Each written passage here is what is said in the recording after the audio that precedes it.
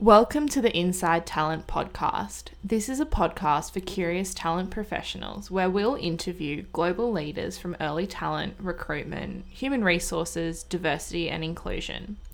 My name's Adriana and I'll be bringing you guests from a host of backgrounds, people from Fortune 500 companies, top-tier law firms, professional services, rapidly growing startups, universities, education providers, and disruptive technologists. We'll be talking through the ins and outs of talent management, what's worked, what's not worked, the successes, failures, and challenges along the way. Whether it's scaling a summer internship program nationwide, or the challenges of managing a large distributed team, or the journey that these global leaders took in their careers, and trust us, some of these will surprise you. On today's podcast, we speak with Antonia Choi, the Global Director of Recruitment and Employer Brand at law firm White & Case.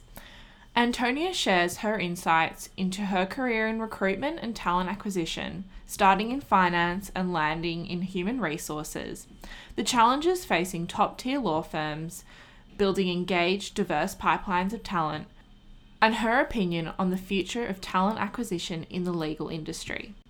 Antonia's global insights, starting her career in London and now working in New York, offer a fresh perspective on legal recruitment and talent acquisition. Today on our podcast, we have Antonia Choi, who is leading early talent recruitment at White & Case. Thank you for joining us today, Antonia. With all the pleasure in the world. So Antonia, if you could just give me a quick overview as to your role at White & Case and what your title is, what you exactly do at the firm. Sure. So my title is Global Director of Recruitment and Employer Branding. So what that basically means is I look after all associate recruitment, all recruitment for our business services functions, and I also head up our employer branding efforts. So my key focus really is to ensure that we're engaging and attracting the right talent at every level up to partnership. Wonderful. Big job. A little bit. Very exciting. And one of the things that I would love to know is how you got started in early talent, in recruitment, in this industry. What did you study initially? How have you ended up here? So I studied French and Spanish literature at university in the UK. I actually went to the University of Exeter, which it makes me very happy that we still recruit from there. I think it's a wonderful institution. I actually started, like most people, without really knowing exactly what I want to do. And I don't know if that's the right thing to say, being that I'm here to represent early talent. And we always sort of encourage people to do all their research and have a very good idea of what's going on. But, you know, it was a while ago, and not to age myself, but I think we went into the workforce with a really open mind. Of thinking, you know, could this be for me or could this be for me? I actually did consider law at some point in my career too. So did I. Didn't we all at some point? You know, and I think actually that's going to link to a lot of the things that we might talk about today, because our parents' generation, I think the idea of having, a job that could be, you know, the doctor, the lawyer, the sort of the very... the vocational type. Exactly, was really important to them. So that sort of infiltrates into our way of thinking. And I'd like to think that I had a little bit of a rebellious side at some point in my youth, because I did sort of take some time to go and travel and started out actually doing marketing. So I think that's where the branding and the creative element came back a few years later. And then, you know, like many, you look at what your friends and university peers are doing, and a lot of them were working in recruitment HR functions. And it sort of did make me think. Now I have 2 other languages as well, so I wanted to use those in some capacity. And I think, you know, when you enjoy working with people and when it's something that's a real passion, it's something that you seek out at every opportunity. So I didn't find my way straight to recruitment. I actually ended up in investment banking in a sort of client services role. So I was working for a derivatives sales desk. I started out at JP Morgan and I then went to Merrill Lynch, and I was doing similar things each time. And what I realized was I was focusing very hard on the client side. So speaking to people, it gave me an opportunity to use my languages. I was dealing with clients in those countries. So that clearly was a big part of the allure of that particular role. But, you know, I knew it wasn't forever. And I think, you know, I was dealing with a lot of skills that weren't my natural skill set. So it kind of makes you quite self-aware as well. And I think without having, you know, a very fixed path, I knew what I liked about these roles that I'd done, and I knew what wasn't quite for me. So I ended up using my network back then, which was not LinkedIn sophisticated, but I still knew a lot of people, from university and various different people that I'd met along the way. And I ended up interviewing with Lehman Brothers at the time for my first recruiting role. And I think when you pair together, like I say, the creative part of it that I'd done from the marketing side, I actually had the business knowledge now from having worked, with sales people and traders. So I was able to understand what it is that I was selling to a potential recruit, and the people aspect of it. I mean, those three things came together in this role for me, and I finally felt like I'd found my home, because I was able to bring in all those skills that I think best came out, and where I was able to really show my potential in a big way. So I started off at Lehman Brothers, and I've never really looked back. And it was a wonderful sort of epiphany almost, where you understand exactly why you are where you are. I love that. And then you moved from obviously Lehman Brothers in financial services over to law. Was that at White & Case where you moved over? Correct. Yes. So I spent many, many years at Lehman Brothers, and then subsequently at Nomura. I was actually with Lehman Brothers during the bankruptcy. So switched over to Nomura. I spent some time in Asia. I spent some time, most of my time in London and Europe, and then most recently moved to the US, where I then transitioned into my very first law firm, which is White & Case. So moving over from the financial services industry into legal. And has that been a big jump moving between industries and between countries? I can imagine it would be. So, I mean, look, I think it's always a change, regardless of what kind of overlap there may be. And, White & Case, a lot of the practice areas focus on very similar types of work to what I was used to coming from financial services. But it's not about that. I think it's about the dynamics of an organization. For me specifically, the way the recruitment processes work, both in that country and within that sector, of course it's different. So you can never underestimate, the ramp-up time and how long it's going to take to really get into the DNA of an organization and a sector that you may be less familiar with. Having said that, the years of experience that go before all feed into, how successful you're going to be in that change. Absolutely. And I think that's where the idea of industry knowledge as to recruitment and the recruitment processes and how things work and how you think things should work really come into play, but also the soft skills that you were speaking to earlier. That's where transferable skills are essential, because you're able to take on that learning curve and really understand what you need to be doing and how you need to be going about doing that. Yeah, absolutely. In terms of your career, I know that you mentioned how you're focused on the sort of employer brand side of things as well. What is so exciting about that for you, particularly in the legal industry? I think similar with, very corporate industries, financial services as well, have quite traditional perceptions within the market and within what people expect those industries to be like. Why is something like employer branding so important to you? I think exactly for that reason. Because there's so much that can be done to bring a culture and a brand to life. And I think when you've lived an organization and you understand what it's all about, that's the exciting part. It's the challenge of how do I now articulate this to a highly sophisticated audience, by the way, who are getting these messages everywhere, million times a day from all over. I think different organizations do it better and worse. I think there's many different ways to approach it, but I think what we can't underestimate is that, like I say, the audience that we're targeting is highly sophisticated. What they're looking for is a real engagement and a connection with the brand. So I think the most important thing when we're thinking about different strategies is to always ensure that they're authentic to who we are.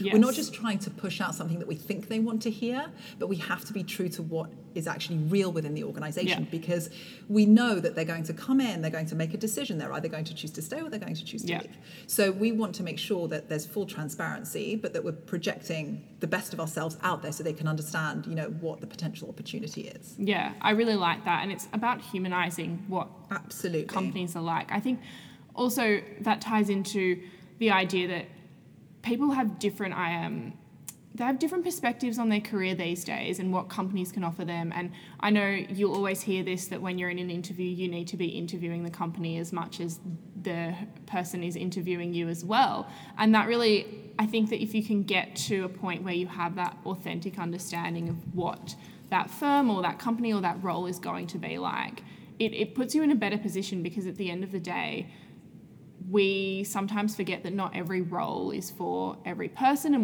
not every company is for that person either. So I guess that kind of leads into some of my next questions, which I wanted to touch on some of your challenges and successes that you've faced. Some highlights perhaps throughout your career can be within White & Case or earlier. I'd love to hear about that. So look, I think the one that springs to mind, and will always, probably for the rest of my career, if not my life, and it's both the challenge and the success, was the Lehman Brothers bankruptcy. Yes. So I lived through that with a lot of important colleagues, Wow. peers, a massive team that we built, and from one day to the next, it just wasn't there. So Yeah, wow. there were a lot of us that sort of questioned what our next move were, but overnight, normally when you're thinking about changing companies, changing careers, thinking about what your next step is, you do that with meticulous consideration and planning and thought, whereas for us it sort of came upon us in a really dramatic fashion. Yes. And we're looking at people around us all over the place that their lives have flipped overnight.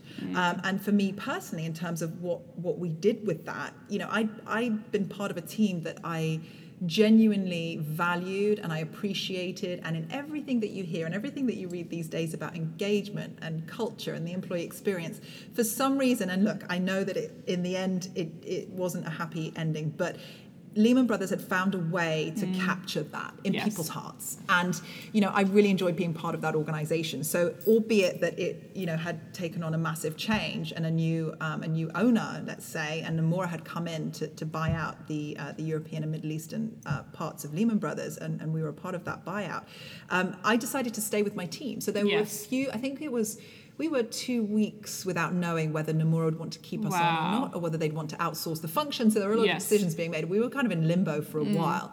And, it's funny because there's a real sort of camaraderie that goes around some of that. So, we were together in a lot of those decisions. And I will say that this is a bit of a sidebar, but all the other recruiters around the city from all the other investment banks all came together around us and were all sharing opportunities and getting us in to speak to people and really trying to connect us and give all the recruiters in my team an opportunity for that sort of move to something, because obviously we were all suddenly out there potentially looking for roles. And it's kind of strange, because I think my natural instinct would have been to jump to something else. But because I felt like I genuinely built something and some great knowledge, and like I said earlier, I found my place a little bit. And I really enjoyed working for the manager that was leading our team, and he had committed to staying on in whatever shape that looked like. So there were a handful of us that decided to stay with him.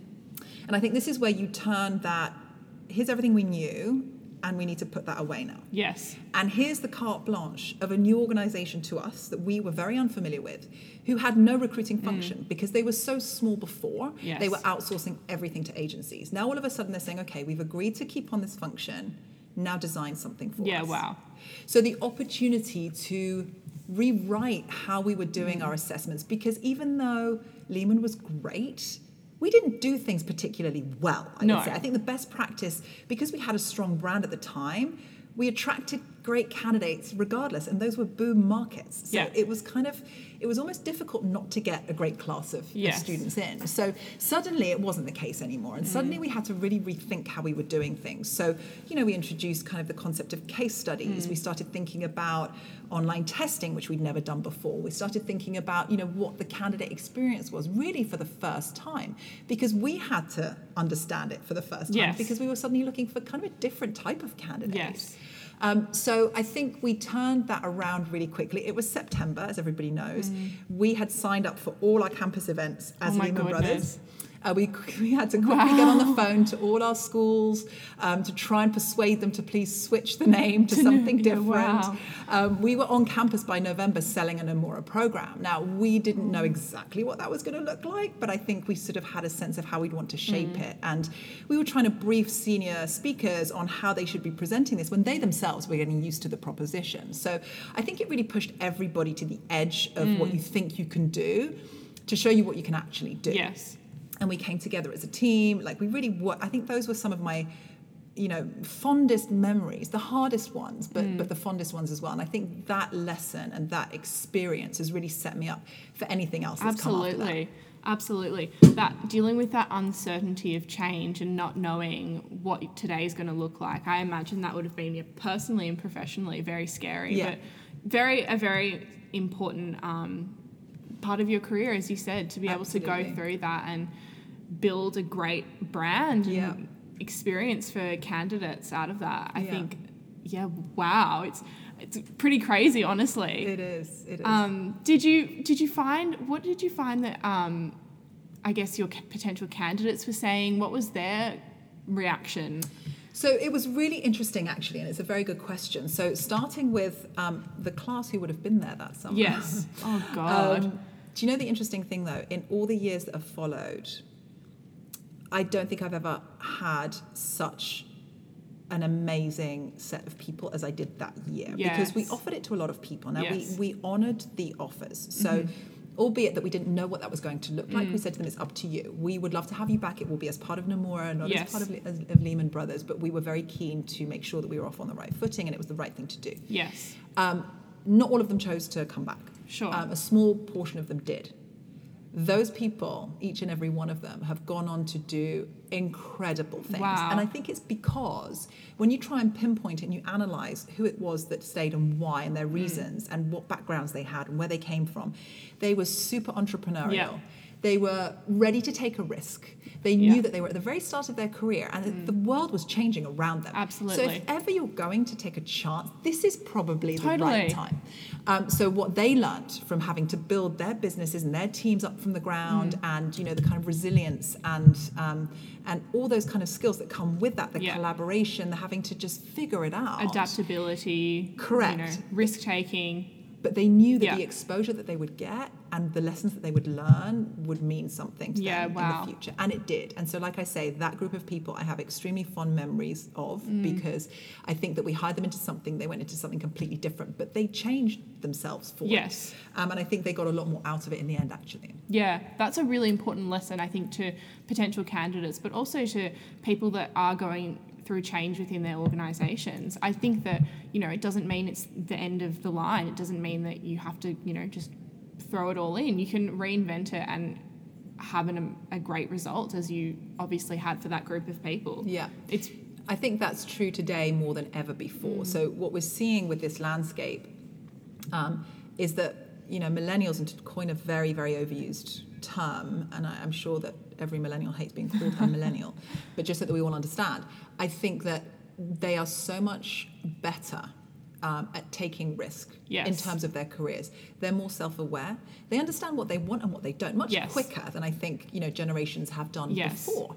What that means is, I think the flip side is that the employer has to deliver more. Yes. So in terms of adapting to change, I think they've gotten very good at that, and it's a real blessing and it's a gift to know exactly what you want and not be afraid to go after it. And that also, from an employer's perspective, leads to the attrition rates, particularly within financial services and law and these corporate jobs where people will come out of school and they will stay for a couple of years and then go on to do something else, because it's not, this generation is, as you said, they're very adaptable to change, and so they're risk takers, so they're not afraid to leave and jump into something else after a couple of years. But this is what makes it so fascinating today, because not for much longer will we have so many generations within a melting pot of kind of these corporate organizations. And so with the baby boomers exiting slowly, along with that goes a lot of institutional knowledge, experience, but deep-rooted experience. And what you're exchanging it for is that transient workforce. Yes. So now how is the employer going to cope with making sure that they're hiring the right people that have some kind of level of retention, enough to train others and to build that culture back up again? So I think this is where, the analysis that goes on within organizations, how they're structured, what the next move is in terms of, talent management and attraction, makes it so interesting because it's going to look so different in 20 years. So different. And that's very, very exciting. I think that leads to my next sort of questions about some of the work that you're doing at White & Case in terms of the summer associate program, and then how that leads to graduate opportunities, what its purpose is within the organisation, and what you want to achieve out of those. So the summer associate program in the US is the flagship program for us within our early talent recruitment, and I think for a lot of big organizations it will be the same. And the concept of the internship or the summer associateship or whatever we want to call it hasn't really changed, and I think for good reason. And it actually, if anything, it becomes more important as time goes on because of some of the things that we've just discussed. For us, it gives us an opportunity not only to showcase everything that we have, but to ensure that students understand everything that we have before they launch into their, associateship within the firm, so that they know what kind of networks are here and available to them, what kind of opportunities, what kind of practice areas they might want. Because, the idea of going to law school is wonderful, but it doesn't show you where your best skill set is that aligns to which practice, right? Absolutely. People always struggle. Am I a litigator? Should I be doing corporate work? And it could be that you could do both. Yes. Either you need to try everything out first to give it to really give it its best chance, because you have this image in your mind of what you think it's going to be, and it's really hard to sort of remain neutral when you come into a place and think, I'm going to look at everything with a fully open mind and I'm going to try a little bit of everything. Because in your head, if you think you're going to be a litigator because of everything that's all the images and all the kind of the media that's surrounded you forming this image,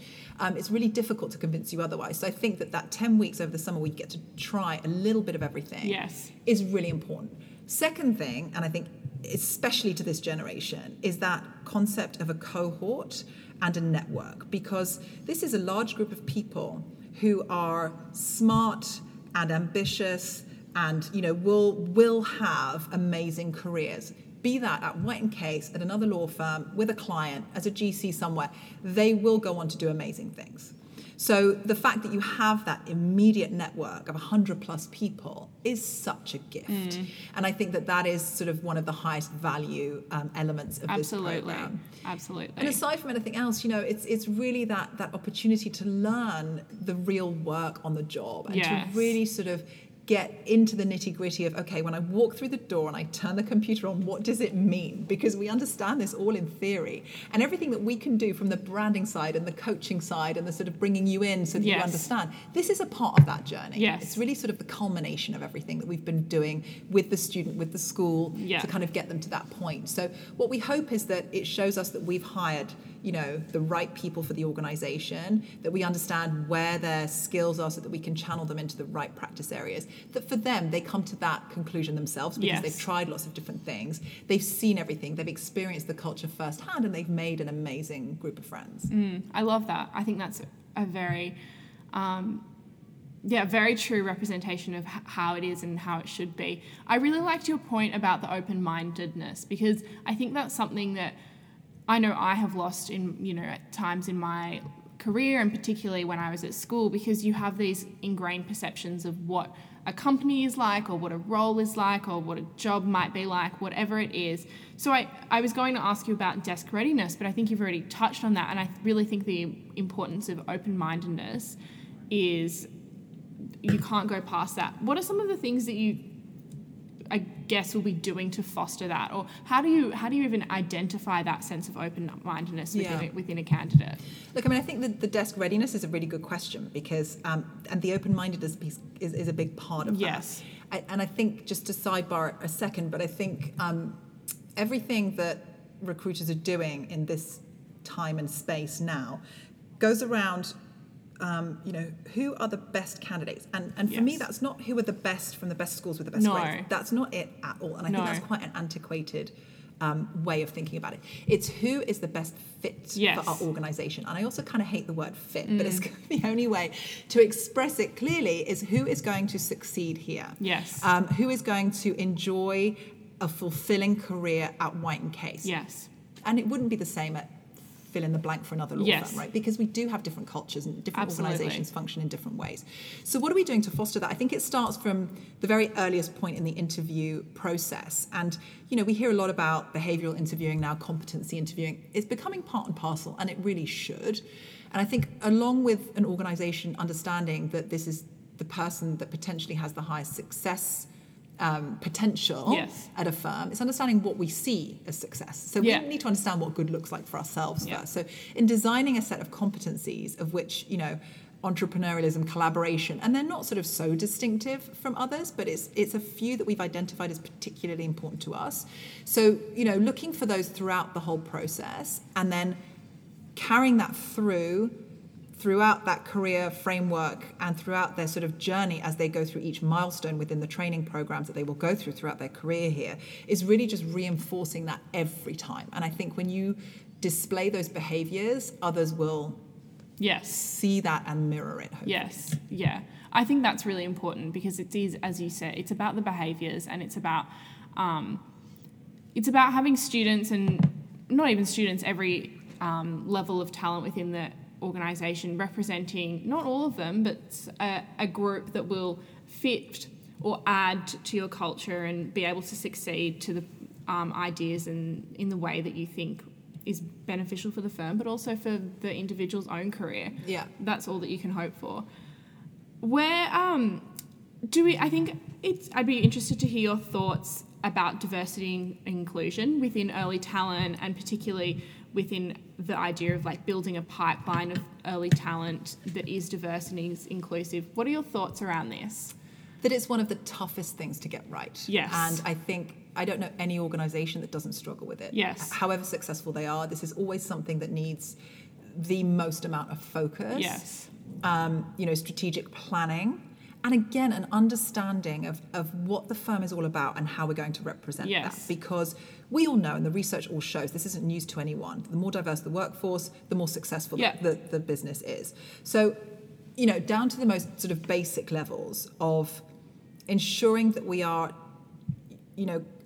engaging with different organizations, societies at the very earliest levels. So we work with SEO, we work with all the different student organizations, we work with, we offer sort of 1L fellowships, and all this kind of thing is really just different mechanisms to make sure that we are showing White & Case to as many of these groups as possible so that they understand what opportunities are here for them. Yes. And back to what I said earlier, I think it all comes down to the authenticity. Yes. We are not doing this to check a box. We're doing this because we know it's the only way forward.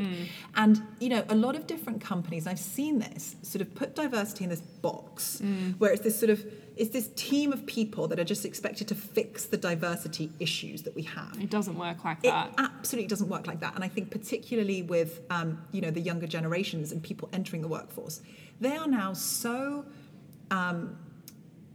what's the right word? They're so open about how they feel. They're not scared to express their real thoughts and share with people. So to them, it really is part and parcel of everything that they do. Yes. Therefore, why would they choose to work for an organization that goes, and by the way, look at all these great things we're doing in diversity. We're checking all these amazing boxes and we've got this special team that are just going to be for that. That would almost throw out more questions of, but why do you need to do that? Because it should be embedded in everything that you're doing.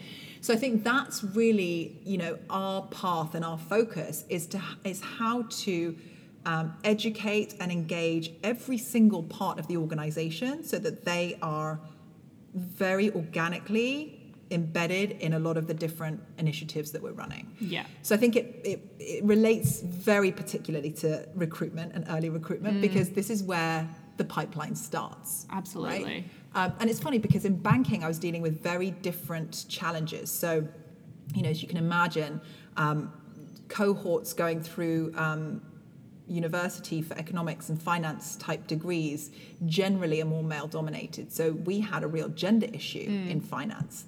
I feel like in law it's less that, and it's more kind of the ethnicity. Yes.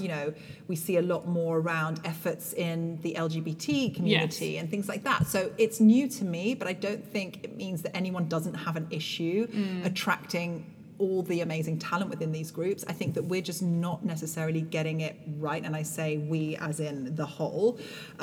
Every industry, every company. And so, there will be a time where it becomes organically embedded, fully, authentically, 100%. Until such time, we're all going to be trying our very best to find whatever strategies we can to get it to that place.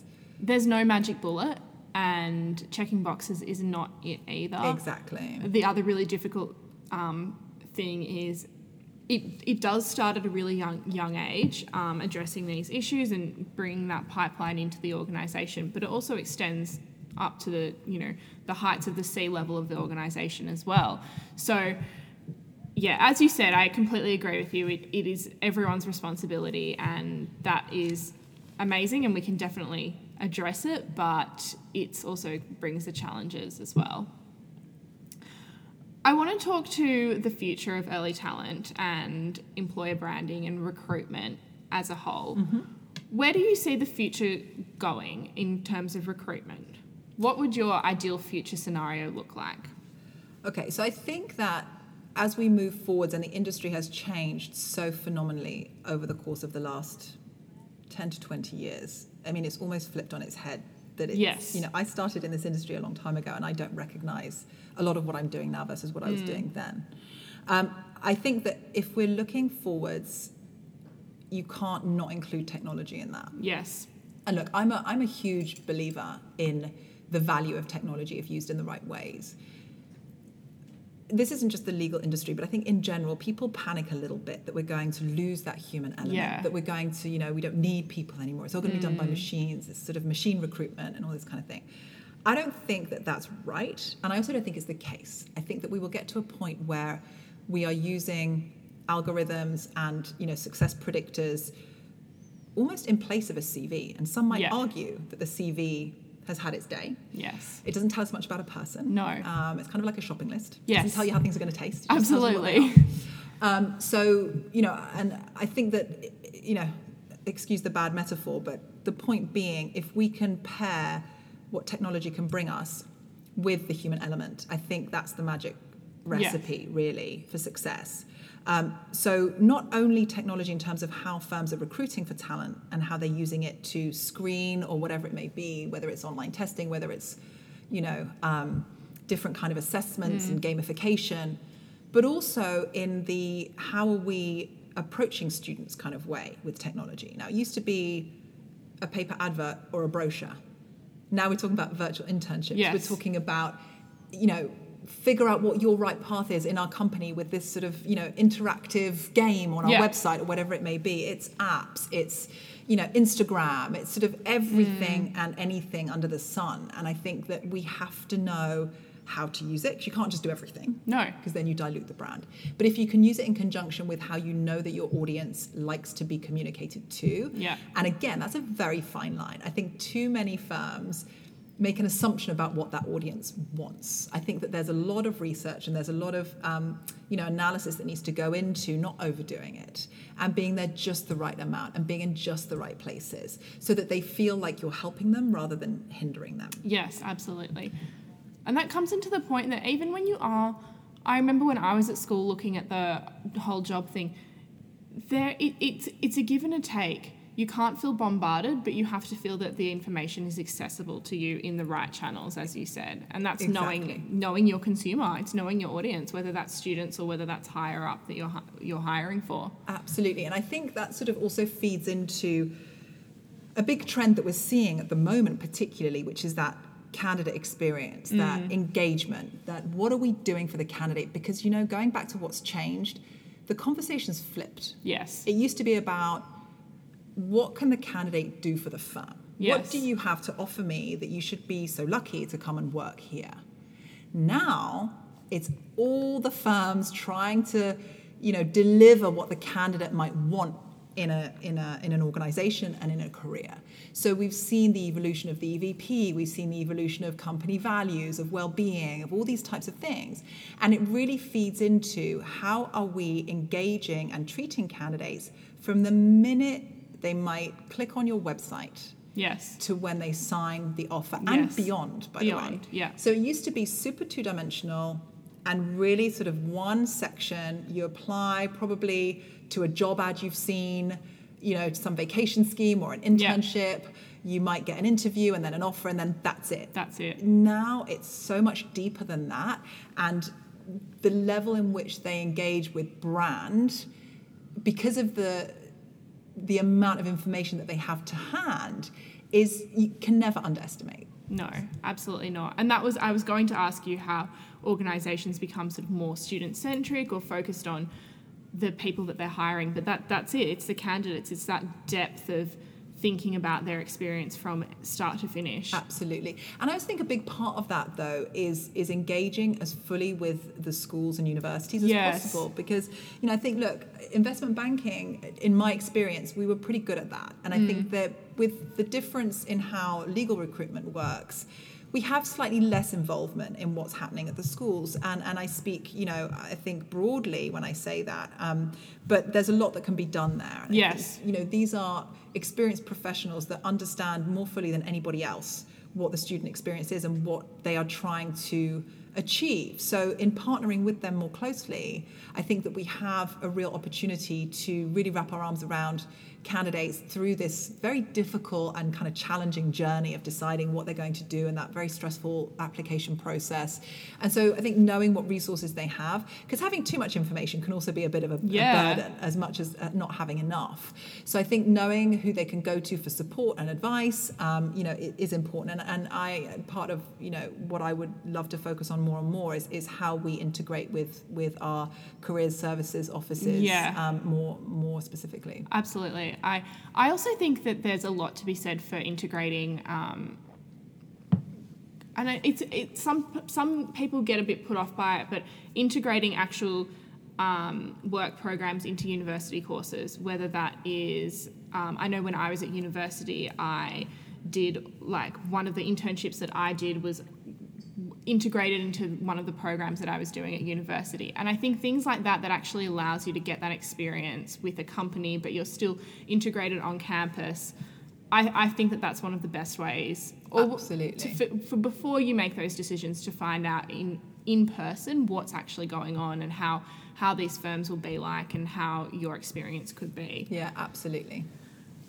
Moving to sort of how you feel or what you think about the future in terms of roles, how do you think technology will be sort of impacting roles? I know you always see a headline every couple of months about AI taking away all these law jobs and everything, moving to sort of technology assisted roles. What do you think about that? How is that going to impact the way that you recruit? So look, I think it will impact it, and it already is, in that some of the challenges, and to go back to the challenges that we face, is, and I experienced the same exact thing in financial services, is how to recruit for those tech profiles. Because that is never going to go away. It's only going to grow. And the challenge there was, getting people away from the very high-profile tech companies to come and do algorithmic trading systems. Yeah, wow. And here it's how to, pull them away to do some of the IP and other things that we might be looking at. So I think it's always a challenge in terms of branding yourself as something other than a classic law firm that people might understand or a classic investment bank. It only becomes more important. Now, look, I don't think it's going to take people's jobs away. Yeah. I think what it's going to do is it's going to force us to rethink how we're getting value out of those that we're hiring. So this is only a good thing, right? This is taking away some of the work that was historically very time-consuming, not always the most sophisticated or interesting. Labour-intensive, Super labour-intensive. And if we can have a machine do that, why ever not? Now, what we're going to have to get more sophisticated in ourselves is how to teach the new associates coming in how to work with machines in a successful way so that they're leveraging it to the best of their ability, so that we're using them for the more high-profile, more sort of sensitive, judgment-oriented type work, the more client engagement type work. And I think that so So long as we are doing it, like I say, for the best uses of the firm and, you know, the industry, I never see this as a bad thing. No. I do see it as an inevitable thing. So we better get what we want to do sort of sorted earlier than later. You know, I think it can only be a positive thing. Yeah, I really agree. I think that it's really interesting because it links back to that idea of open-mindedness that we were talking about earlier. I know you touched on the idea of students and candidates at whatever level moving away from the big tech, not necessarily moving away, but having an idea that there are more companies out there that need technical talent. But there are also companies out there that don't necessarily, it's not about technical talent or needing necessarily to know all these different coding languages. It's being aware of that application within the day-to-day work. So you might not have to understand how to code yourself, but you need to know its use within perhaps your legal work or whatever it is that you might be doing. Do you think that there are sort of any specific things that you can do from a recruitment perspective to open people's eyes to the opportunities, or perhaps targeting for specific behaviours or openness around those type of things? Yeah, so I think, look, we're already starting at the sort of very early stage for students in their first year that have STEM backgrounds to come in for fellowships, so that we sort of sponsor them for a year, the summer, to come in and work with us, so that we are trying to, in doing that, we're trying to build a pipeline of talent. So that they understand, and we're trying to sell the opportunities and all the different things that they could do with that kind of background. So, you know, from that perspective, we're trying very hard. I don't think there will ever be enough talent to go around. So then it becomes, you know, how do you best attract those that are to your organisation? Yeah. And I think, that's a problem across the board. That's not necessarily a problem just within the legal industry at all. And I mean, I think that also comes, I think we were talking about before that obviously the industry is going to be completely different in, you know, 10, 15 years' time. But one of the things we'll see is so many, I really hope, and I'm really optimistic about it, that so many more people will be studying STEM degrees. I hope so. And I really do think this is the case. And a lot of the work, particularly, I think a lot of non-tech companies are doing very interesting work about selling the tech roles within their organisations that's encouraging people to think about tech roles or think about upskilling, whether it's doing, you know, short courses after they finish school, whatever it might be, that can build that pipeline. And again, as we spoke to earlier, it's not necessarily reflective of, you know, the school that you went to or the particular degree that you studied. It's the more holistic set of skills that you've gained throughout your career. Lots to be hopeful about, I think. Thank you so much for joining us, Antonia. So much pleasure. It was great. I really enjoyed the conversation. Loved hearing all of your thoughts and insights, and looking forward to seeing everything you'll continue to do in your career. Thank you so much. Thank you. Thanks for listening to our Inside Talent podcast. Subscribe to stay updated for our conversations with talent leaders.